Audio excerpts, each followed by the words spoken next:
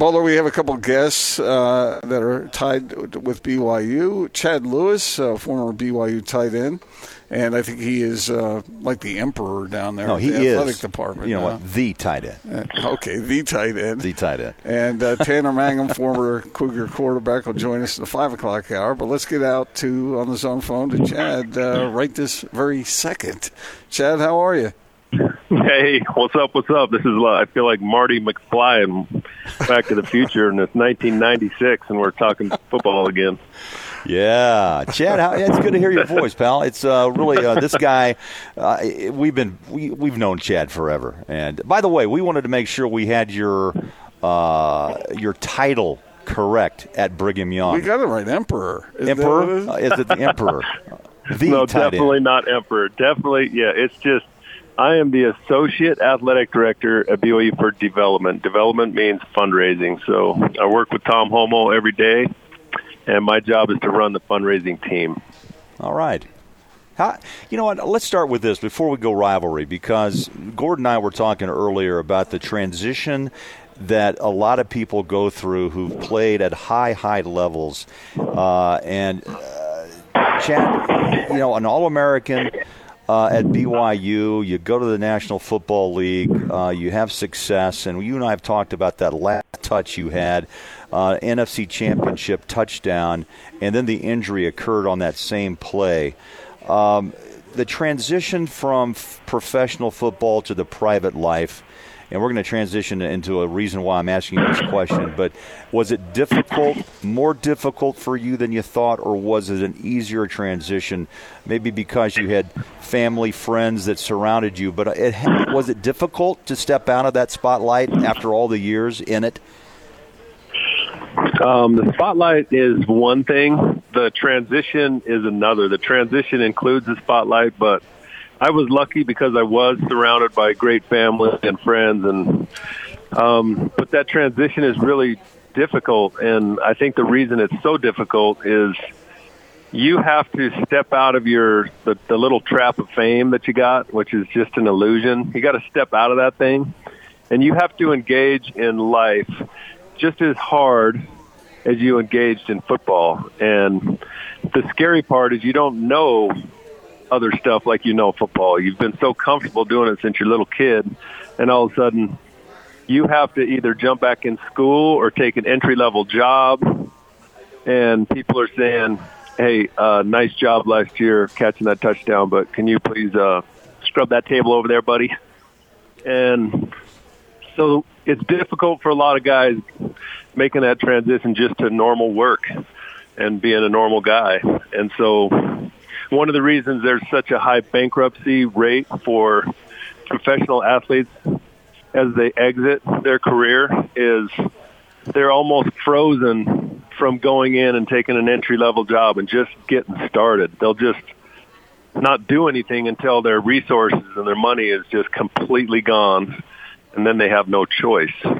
And so it's weird. Chad, let me read you a quote from Hugh Jackson. He's the former coach of the Browns, who says that he fell into depression after being fired by the club.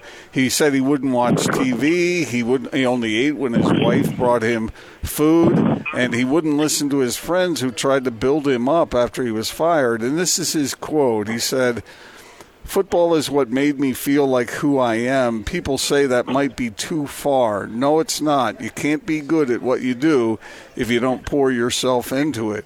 What you're saying, Chad, is you got to pour yourself into something else, or else you find yourself in sort of a fog.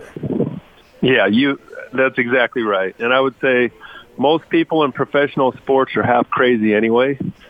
And so you take half crazy and you retire and you got nothing to do, you're halfway on your road to depression if you're not careful. So that's why it's so important to jump into something else. And it really doesn't matter if it's something you absolutely love, just get started.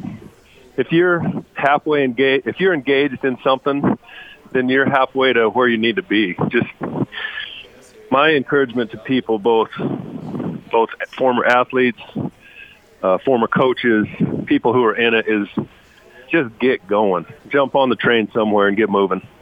I imagine that's especially true for college athletes who think they're headed to the NFL and they don't quite make it, and they need to dive into something else. And sometimes they wander a while.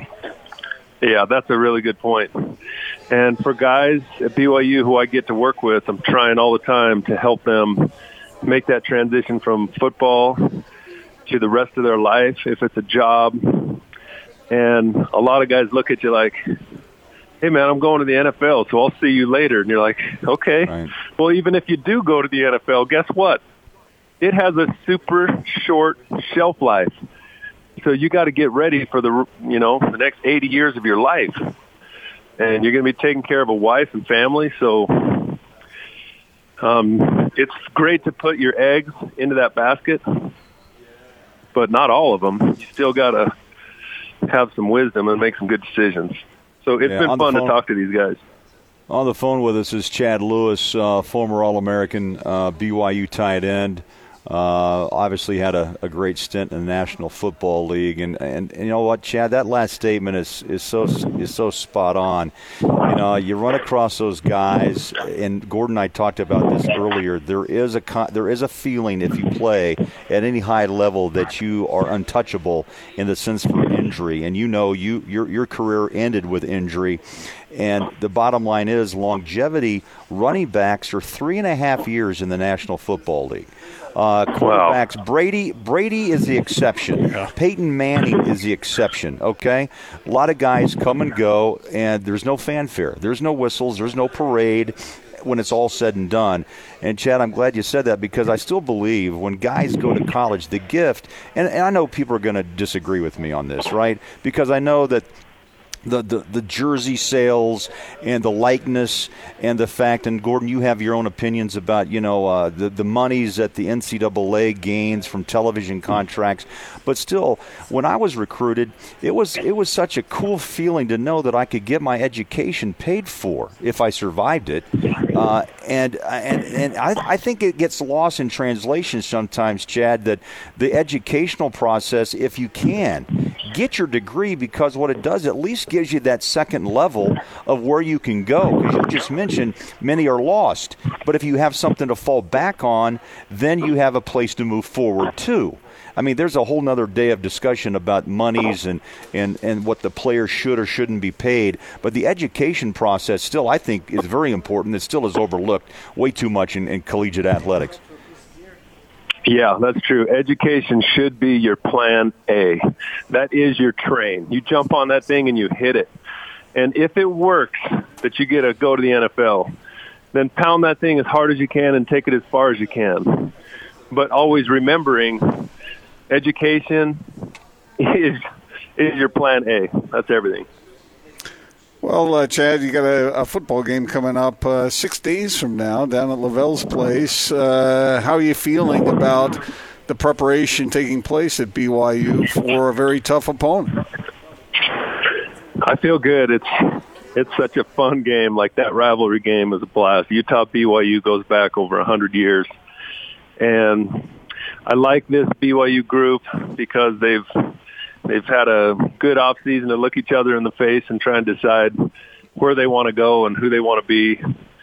They've had a lot of people questioning them, whether they're healthy, whether they're tough enough to beat their rival.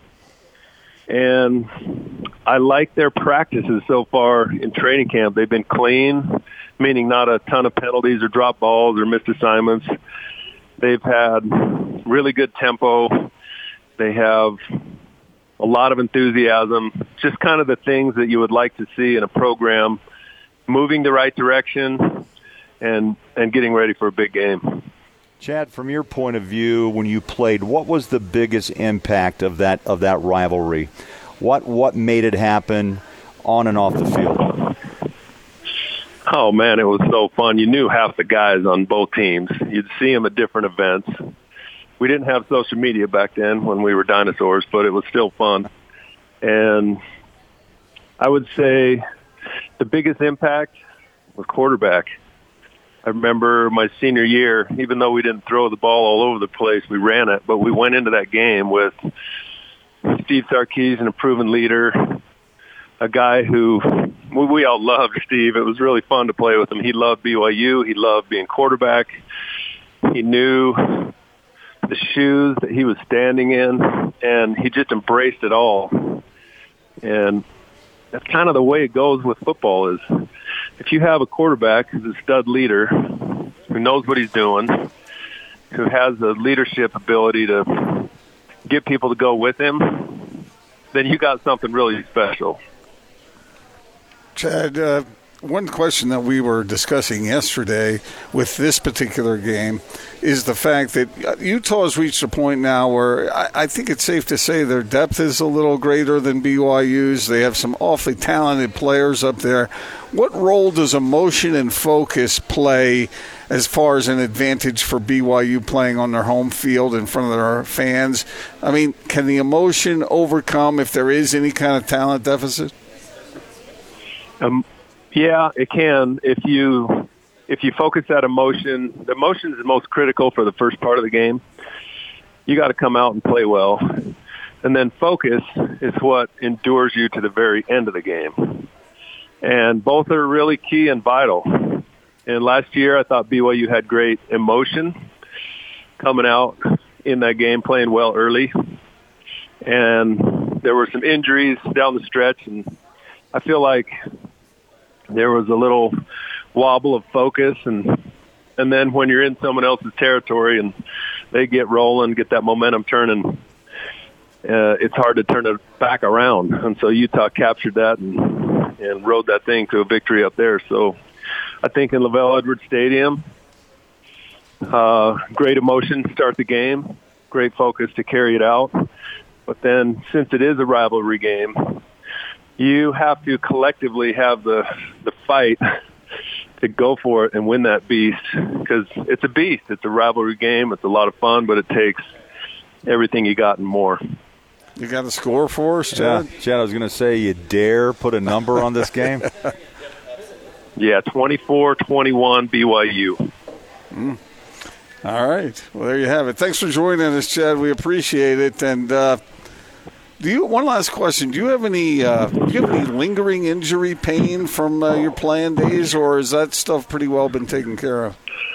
Wow, good question. Tomorrow morning, I'm riding my bicycle with some friends up over Suncrest, up Big Cottonwood Canyon, over Guardsman, down Heber, all the way back home. 90 miles, 10,000 elevation, and I just feel like if I keep doing stuff, my body's going to work a lot better than if I sit home eating Cheetos.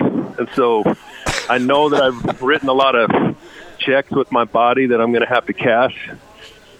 But so far, I've been relatively healthy, and to which I'm really grateful.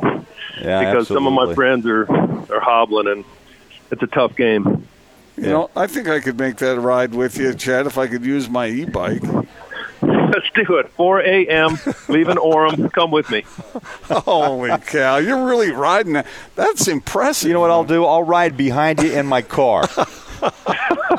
Hey, if you bring some Gatorade, I will pay your gas. All right, my friend. Hey, Chad, great talking with you. Looking forward to the game next week, and I know you'll jump on with us again, pal. Best of luck. Anytime. Thanks, you guys. Chad Lewis, just terrific tight end and a great representative for college football and, of course, Brigham Young. I learned a lesson from Chad way back when he made a prediction that he thought they could win a national championship back in the day. And I wrote a column that had as a part of it a sort of a sarcastic comment off of his comment. And he reminded me of that later.